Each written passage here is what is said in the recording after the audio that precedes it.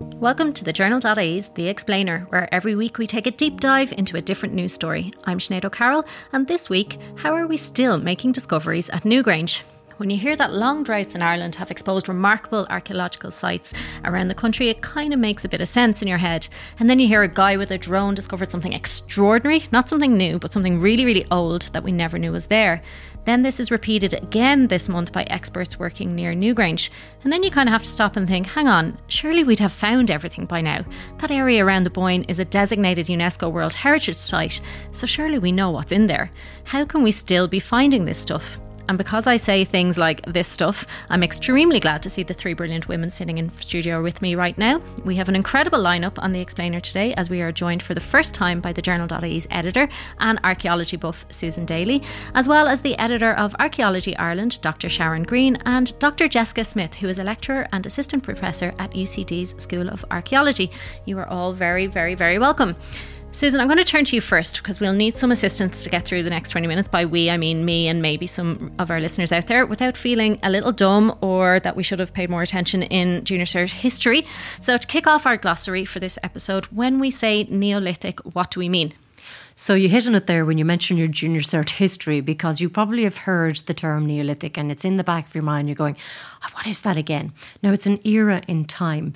And so this is about 5,000 years ago, and we're talking about actually the tail end of the Stone Age.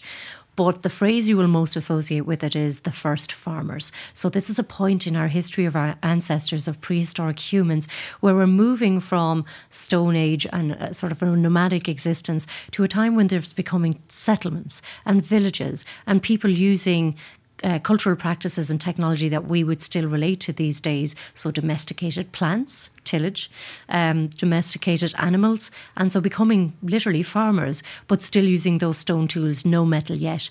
They're gathering in communities, they're having ceremonies and rituals, and they're very much tied more to the seasons and the land. And this is what the Neolithic era is. Another word, so glossary alert again, that you will have heard is megalithic. Great, was next on the list. Go. Megalithic isn't an era. Megalithic is actually to do with all of the monuments that are basically constructed out of stones and large stones. And it doesn't necessarily just tie itself to the Neolithic era. Megalithic, if we're to break it down, is literally large stones. I mean, you'd hardly break it out. Mega, you kind of get it, right? So we could be talking about anything here from passage tombs to wedge tombs to monoliths, which are individual standing stones. In terms of Newgrange, so that's kind of your headline word that we're thinking of, everyone's aware of. They're thinking of the Newgrange winter solstice ceremony, where people are trying to get in to the tomb for that particular event, where the sun shines down through a box above the entrance to Newgrange Passage Tomb on winter solstice day in December, and it shines and illuminates down the passage and illuminates the chamber, the burial chamber in the centre of the tomb. But Newgrange is a passage tomb. Okay, and it's a passage tomb which is one or more burial chambers covered with earth or stones, which can sometimes be called a cairn, and there's access to the burial chambers through narrow, large stone-lined passages. And Newgrange is one passage tomb, and there are two others, which are Knowth and Douth. And these are, I suppose, the three best known megalithic, there's that word again, monuments within a whole complex, which is called Bóinne, which is a massive acreage area nestled in the bend of the River Bóinne, somewhere between Drogheda and Slane. And it is a World Heritage Site as designated by UNESCO. So we're not just talking about these three starry, central characters of Newgrange, Knowth and Douth.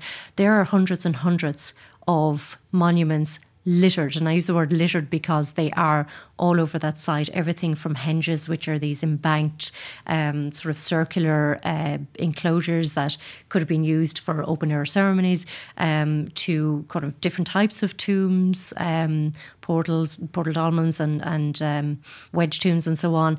And Bóinne is the whole area among which you'll find these. So back to your initial question about how are we still finding these, it's when are we not going to find stuff, because there is so much there. Also, the amount of activity in that area spans not just across the Neolithic age, which is a certain amount, but pre-Neolithic and post-Neolithic across 6,000 years. So we have 6,000 years of human activity with people leaving behind them their tools, their burial sites, their community centres, their post holes left over from where they kept their pigs and their sheep or whatever else they had. And you can imagine that on a landscape that has been built upon, that has had more agriculture on top. And then you're talking about layers and layers of history. So my question would actually be, when are we ever going to stop discovering new things about it? Never, I hope. And if there's a hierarchy then, so if Newgrange, Nowth and Dowth are the stars, the headline grabbers, does that mean that the passage tombs are the most important, and then you kind of go down through a list of the other things, like you mentioned, like cairns and stuff? In terms of our, I suppose, public awareness of them, in terms of size, the passage tombs are going to grab your attention. If you think of Newgrange is the one that has been tarted up, because Newgrange has been completely renovated and restored. We'll say it's sort of almost like an artist's impression of what it might have looked like, that white quartz belt around it, which we do know to be accurate because there was white quartz found on the site, but that has been totally renovated and remastered, so to speak. My personal favourite, the queen for me, is actually Nowth, because within the Bóinne area, we have the single largest assemblage of megalithic art in the whole of Western Europe, if you can imagine that. And 45% of that is around and in the Nowth passage tomb. But Nowth keeps her secrets a little more to herself. She's not been given a complete overhaul, and I think is just really fascinating place to soak in what it might have felt like to be there. And then Dowth is slightly smaller, but it has a similar winter solstice alignment as Newgrange, so it has its own kind of interesting secrets to give up to us. But these are telling us something specific, and visually that's the biggest thing you can see.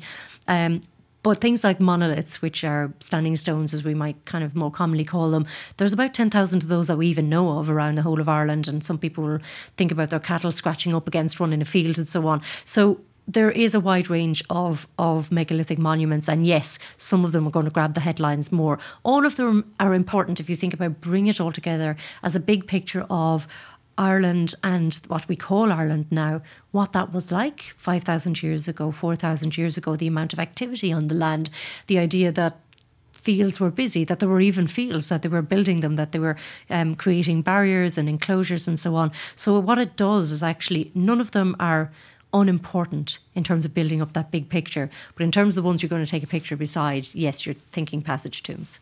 What you have to think about is the construction of these things. We're talking about stone tools. Can you imagine reefing massive pieces of stone out of quarries? And the thing about Bóinne is that they found a lot of the materials were quarried elsewhere, miles and miles and miles away, and possibly, this is all theoretically, strapped to a barge, brought down the Bóinne and reefed into place by God knows how many people. I'd like to say that they're Ireland's pyramids. I'm not talking about the time frame, but certainly in terms of being labour intensive. So that's why we should be very proud of it.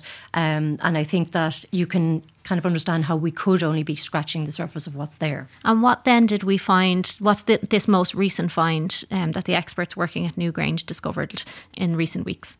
So we have 40, and again we're talking about figures here are massive around this whole Bóinne site, 40 previously unknown monuments.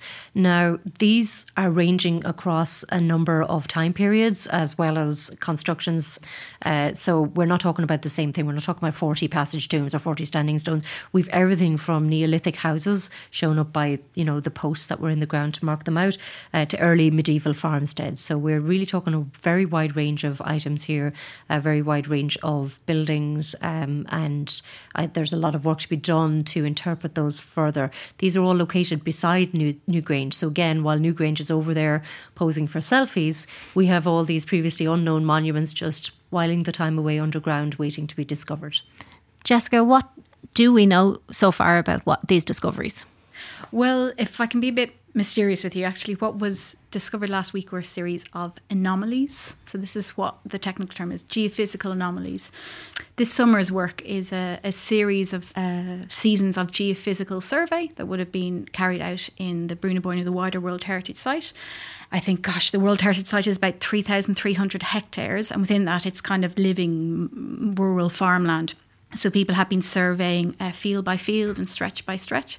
So the latest season of geophysical survey work has uncovered more of what we call at this stage anomalies. And they're anomalies because they're blobs, the landscape. They shouldn't normally there, i.e. they're not probably natural features or some sort of man-made feature.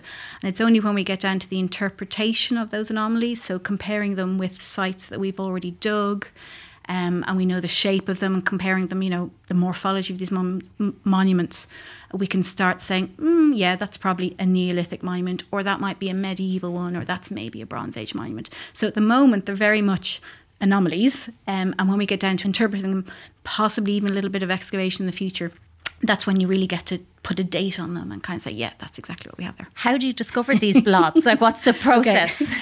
So I mentioned geophysical survey, which is actually a suite of different techniques to enable you to sense beneath the ground. So you mentioned in your intro just a few minutes ago the crop marks that were discovered last year, and that's through kind of aerial survey and drone survey. So that's people just kind of taking photographs above the ground in a way, or filming it and doing that sort of survey. But geophysical is very much ground penetration. So you're using things like radar signals, electromagnetic pulses, and they're picking up on changes in the soil moisture. If you have cut features like ditches, or they're bouncing off resistant things like stone walls or stone cairns, and things like that. So they're giving you a sense of what's below the ground. And that, what you were again mentioning in your intro, this is part of the reason why we keep discovering them, because a lot of them aren't visible by aerial survey, so you can't see them in the crop marks, you can't see them when you fly over. They're not visible above ground, so there's no lumps and bumps in the landscape. You can only see them when you send signals, either radar or magnetic pulses through the ground, and you pick it up that way. Who is doing this work? It right. Sounds incredibly, it is. Obviously advanced technology and complicated, and obviously you mentioned there it's living landscape. These are while it's a protected site, it's just still normal farmland. So who's going in and doing these? Exactly. So it's you've kind of hit the nail on the head there. It is by its very nature can be quite a convoluted process, because this is an active living landscape. Landowners work these fields, have animals in these fields. So you have to get permission not only from them, but you have to get permission and licenses to survey from the National Monuments section. So, these field seasons or campaigns are built up year on year, and then you kind of add to the data set. In terms of the kit, a lot of the work has been carried out by the Roman Germanic Commission. They're based in Germany, and they've been collaborating with my colleagues here in UCD to kind of build these fields or seasons up, and to tackle this landscape bit by bit. You need a lot of kit. You need a lot of kind of wide-ranging things. So they've got lots of fantastic stuff that can cover huge areas of land in one day. So they can actually get quite a lot done in relatively short windows of time, so maybe 2 or 3 weeks. But then, of course, that's all, I suppose, digital data. You need to process that. You need to feed it through computers. You need to, manipulate it so you can see what it is and what the patterns are. So there's also processing time. And at the end of that, there's interpretation time, where you're looking at, as I said, comparable monuments that the data of, and going, oh, that looks a bit like that, that's probably that, or look at the way that kind of leads up there, but it stops, so fitting it together in its landscape sense. So yes, it's been a collaborative effort with University College Dublin and the Roman Germanic Commission in Germany. Susan, you mentioned earlier about farmers and that kind of starting to learn a little bit more. Do these discoveries, obviously there's so much work to be done afterwards, so when will we eventually start learning about what was being done to the farmland back then, or are we just adding to what we already know? Or we're adding to a stock of knowledge, I think, and if you're coming from the layperson and what we have heard and what we haven't heard, I think it gives an indication of possibly how much has yet to be discovered, and also how much has to be communicated to the wider public. And in some ways, there's, I suppose, people think about archaeology and they're thinking Indiana Jones stuff, and they're talking, pharaohs and Egyptology and so on. And in Ireland, we have such a wealth, but it's a wealth that's not so much to do, I'd imagine, with flashy artefacts, and more to do with our understanding of where we come from, how we get the practices that we have. When I mentioned Knowth earlier, they have a remarkable stone that has what appears to be a lunar calendar on it. And if you're living your life by the seasons back then, it's really important to you. Now we have Evelyn Cusack and all the other other fab people. Actually, maybe Evelyn isn't doing it anymore, but on Met Éireann, and you know, people are religiously tuning in to hear the weather forecast. Well, you know, this is the Joanna and the Evelyn of Neolithic times. So I do think we're learning more, and I do think that what will be really important is that communication, so that people understand the importance of these excavations, perhaps why they need to be resourced, and also explaining it to people whose lives they directly impact. So we talked about the landowners and so on, because I think you had a great phrase there earlier, living landscapes, and basically that the Neolithics were doing their thing at their time, but we can't ride roughshod over people who are also trying to do their thing in their time, which is the current situation. Yeah, a matter of priority. Sharon, I just wanted, because we talked a lot about the discoveries last year, and just to try and explain to people, that, Jessica's done a good job of showing us what has happened in the last few weeks, but how is that different to what was discovered last year when there was a drought and people were flying drones over and discovering these cool like patterns in the land? Last summer was certainly a remarkable summer, and it was great for archaeology because it gave us some great, very positive public exposure, I suppose. And it was also something that people could get involved in. So basically what happened last summer, as we were all painfully aware, there was a severe drought, which meant a severe shortage of water, and obviously that affected how the crops were growing. Now this happens most years, that the crops are going to be affected by what's underneath the ground, the same features in some cases that were picked up by the Geophysical Survey. But things like, just for example, you have a ditch underneath the ground. Now it's all been ploughed over and you can't see anything on the surface. But because there used to be a ditch there, the soil that filled that ditch up is different to the rest of the soil. And the crop will grow differently over that. So you might get it. I mean, sometimes you can see this from the ground. It might be, 3-4 centimetres taller than the surrounding crop. And these are the crop marks. Sometimes it ripens at a slightly different rate. So it might be slightly greener over a ditch than in the rest of the field. And anyone who saw these photographs would have seen that kind of, that's why we were able to see these monuments.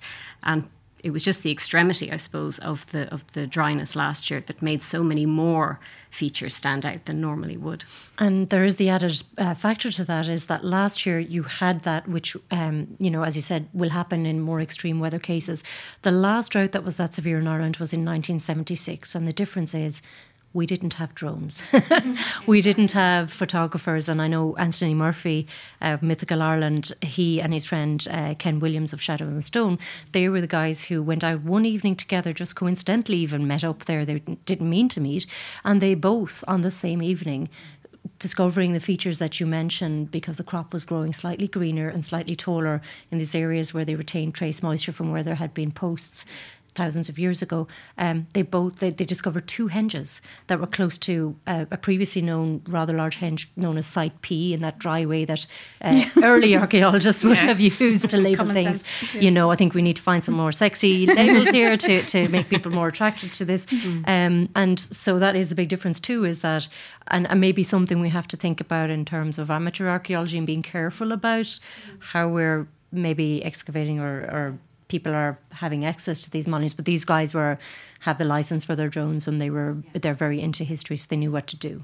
How protected, so it has that UNESCO status, but how protected is the land around there? Like what aren't people allowed to do, because we are still finding this stuff? Well, a lot of the monuments in the known about monuments within the World Heritage Site are scheduled monuments. So they would be on a list, and if you're a landowner or a purchaser, your obligation is to check out that list and to see what's on it and to know. And the legislation is clear on that. It's your responsibility to inform yourself about that. So if there's anything planning related, disturbance related, you then have to take account of that in your planning permissions. And that planning permission, as we know, can be granted or not granted, or there might be certain measures put in place to say, okay, you can do that thing that you want to do, but you need to check out this archaeology first. And that's quite a lot of archaeology gets excavated on the island of Ireland. It's these mitigations that are put in place as part of the planning process, whether it's a motorway or a pipeline or a private dwelling. So there has that statutory protection there. In terms of kind of the wider zone, I guess, if somebody was planning a development, the planning officers would also take into account that this is a UNESCO World Heritage Site, and as such, as that 3,300 hectares I mentioned has a value altogether. So if you're going to throw up something here and throw up something there, that has a visual impact, for example, on the setting of the monuments and how people experience the landscape. So that's another factor, as it were. It mightn't be that, a strip of land has a monument on it, but it's part of the same kind of visual environment. So you're trying to protect that as well. And I know other comparable sites like the Neolithic World Heritage Site up in the Orkney Islands, where they've encountered legal challenges, that people wanting to build wind farms, and people arguing, well, that would have a negative impact on the monument setting. So these are all considerations. You mentioned a motorway there. So say if there was a public interest in having a motorway, but it did interrupt one of these sites, maybe Bóinne, or maybe something that we haven't discovered yet, what takes priority? Yeah, it's an interesting question. And there have been one planned motorway at the west and the east of the World Heritage Site. So the M1 nearly clips the World Heritage Site. And you've got the proposed route of the N2, or the extension of that going through Slane, and that keeps on coming up again.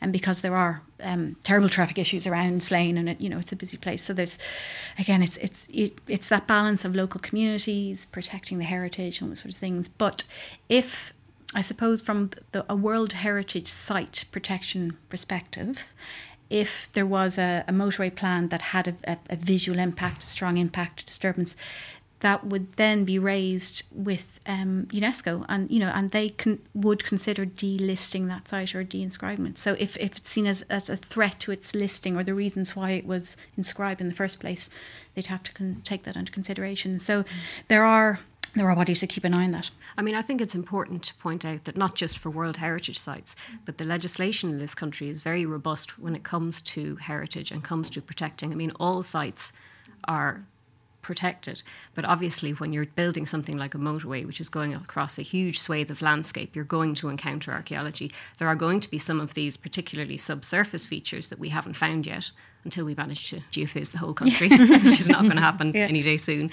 So you're going to encounter surprises like that.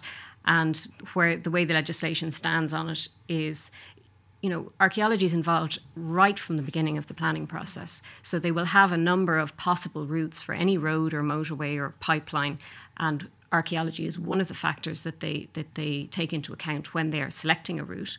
And then a certain amount of excavation will have to take place. But anything that is on that route that is going to essentially be destroyed by the motorway or pipeline or whatever has to be fully excavated and written up and recorded. Well, actually, a good example of that is the Woodstown Viking site. So that was proposed bypass around Waterford City. They had the number of routes, as Sharon's just mentioned. And in the testing phase, so when they're doing the test trenching, looking for potential archaeology, they were encountering an awful lot of Viking Age remains. And it was decided that actually the proposed route looks like we are going to hit some big Viking Age site here. They thought it was a better idea to reroute the motorway slightly.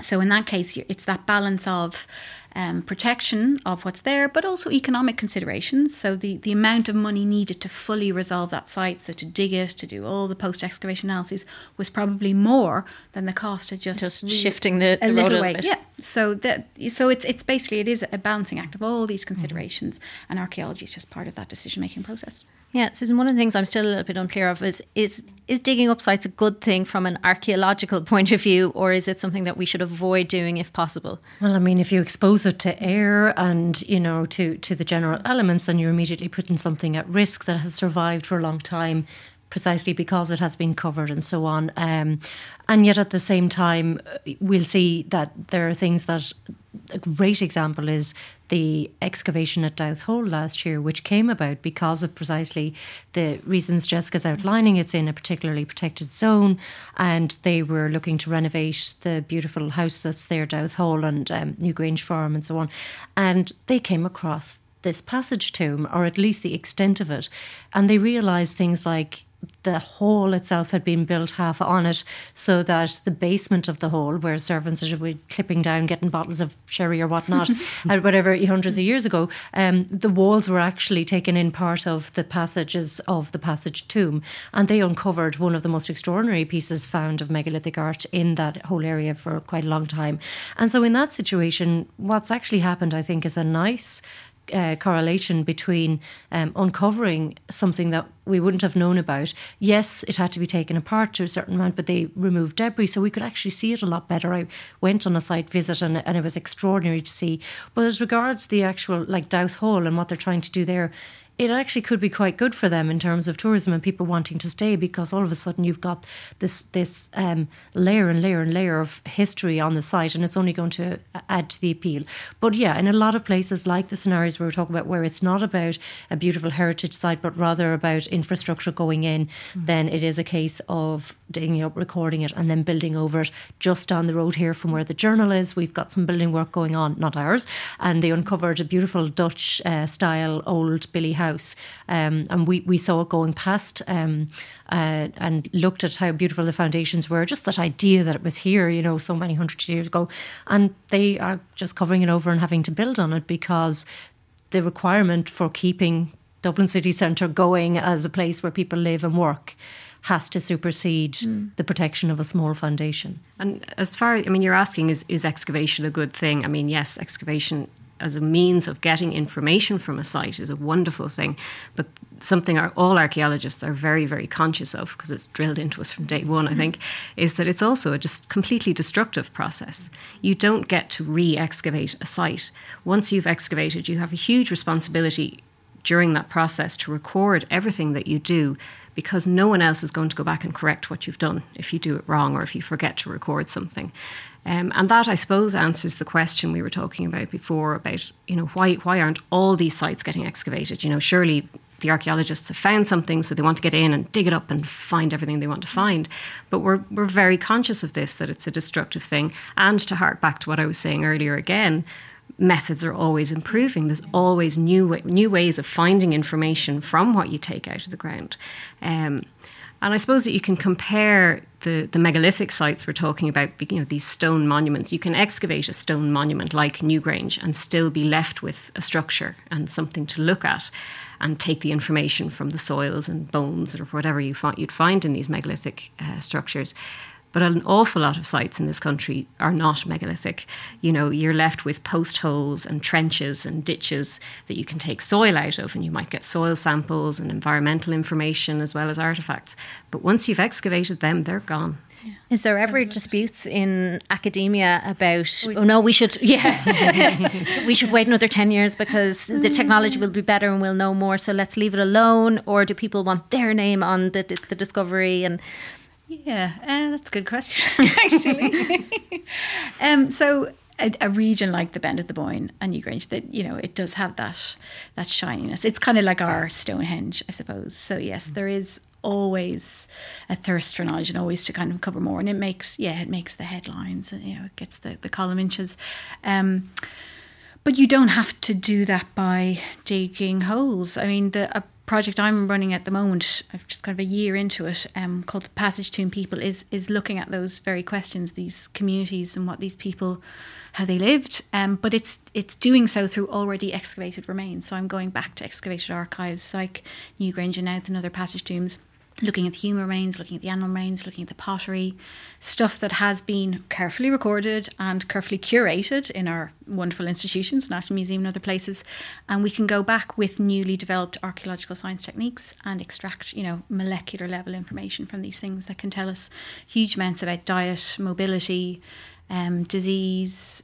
What's the most interesting thing you've found out since you started? Well, the data hasn't started to come in yet. But you, for example, looking at a tooth, an animal tooth, you can potentially tell the birthing season of that animal. So were they artificially extending the birthing season to kind of generate surplus milk? Has that animal moved in the landscape from where it was brought up, and what it's being fed on, things like that. So really detailed things about from thousands of years ago. Yeah, it's all. Enamel is really resilient material. So yeah, and the techniques are developing every time. There's cool stuff. If the archaeologists, the academics, the people planning the motorway or the stadium or whatever it is they're building have decided, okay, excavation might be a way to go, what other barriers could be there that it doesn't happen? Because obviously a lot of things haven't been dug up yet. That's a tricky enough question. There are a number of reasons why a site might not be excavated in that kind of a scenario where you're planning for a motorway. If it's a very substantial large site that is going to be very, very expensive, it could severely impact on the budget for the motorway. So it might actually be better to move the motorway rather than excavate the site. It does not happen very often because archaeology is involved at such an early stage. Generally speaking, why a site doesn't get excavated, if it's not development-led, excavation is research-based. If you just are an archaeologist and you want to go and excavate a moated site, you can't just sort of fill out a form with National Monuments and say, right, I want to dig this site this summer, I'm license eligible, and sign it. You have to have a very robust research agenda. You have to sort of say, look, I have some very specific questions I want to find out about these sorts of sites. Please may I? and that's how it works. I mean, it's not easy to get. It's not easy to get permission to excavate. No, they might, we use the example of a moated site or rainforest. They might say, well, we've excavated 1,000 of them already. We kind of already know their date and their the range and the extent. So probably, and we talked about archaeology being a destructive enterprise. So I'd say the cost of you destroying that is greater than the things you could potentially find out, because we already have a pretty good idea. So you have to present pretty decent research questions. And obviously money comes into this as well. Exactly. The cost of excavation, and then generally who pays for the ones that are done. Well, yes, for anything development-led, developer pays. For research stuff, if you're attached to university, it would be usually kind of a national funding scheme. There's various grants and things available. The Royal Irish Academy have an excavation scheme. An example, I suppose, that was in the news the other week, Matthew Stout's excavation up beside Drogheda, Bowbeck. They had got funding from the FBD Trust. So there are various grants that are available, but again, that's a process, and for them, they will also want to know, what are you going to get out of this if we're going to fund it? And you have to, it's excavation plus post-excavation, so you have to demonstrate you have put enough funds aside to adequately analyse your remains. It's just not about finding the cool stuff. No, exactly, and then running out of money and go, oh, sorry, we can't actually. And I think that's something that people... I suppose an important point to make. People think archaeology is, and archaeologists are into digging, and we're into finding stuff and discovering stuff and that end of things. But actually a huge amount of what we do is about preservation. Preservation is really important, and that's a big reason not to excavate a site unless you have a good question to ask it. Jessica, just to finish up, we know the government has been working on developing a kind of strategy, like an overarching strategy, to make sure we're treating all the things we've discussed in this episode. Sorry, I'm still saying things, all these amazing historical finds, to make sure that we're treating them in the right way. What is that strategy and how will it be implemented? There's currently an initiative that the Department of Culture, Heritage and Gaeltacht are rolling out. It's called Heritage Ireland 2030. They had a massive public consultation on that earlier in the year, and they're just kind of going through all the submissions. They had over 2,000 submissions from members of the public, all the sectors, heritage sectors, and the 3 strong themes that came out of that. And I think it's a really positive message for heritage in Ireland. It was partnership, leadership and local communities. So it's about all of us. It's not about wagging the finger and saying you can't do this, you can't do that. We have to value our heritage and be equal partners in protecting, preserving heritage. And it's that balance, as we're talking about. People have to live, people have to enjoy, have the right to enjoy their environment, to get kind of well-being out of their cultural and natural heritage. So it's very much a partnership, and I know that's what the department want to see it as too. So that's a really good positive note to end on. Thank you very much, Sharon, Jessica and Susan. Thank you for listening to The Explainer. This episode was produced by assistant producer and tech operator Nikki Ryan, with Christine Bohan as executive producer and Aoife Barry as producer. Big thanks to Susan, Sharon and Jessica for their brilliant contributions. I'm Sineád O'Carroll, and we'll be back next week with a brand new topic. In the meantime, check out some of our other episodes. Last time we performed our Best Public Service Act and explained the backstop. There are also other Brexit episodes in the catalogue, including what a no-deal Brexit could do to our weekly food shop. If you're enjoying these shows, please leave us a review and rating wherever you listen to your podcasts. Thank you, and catch you next time.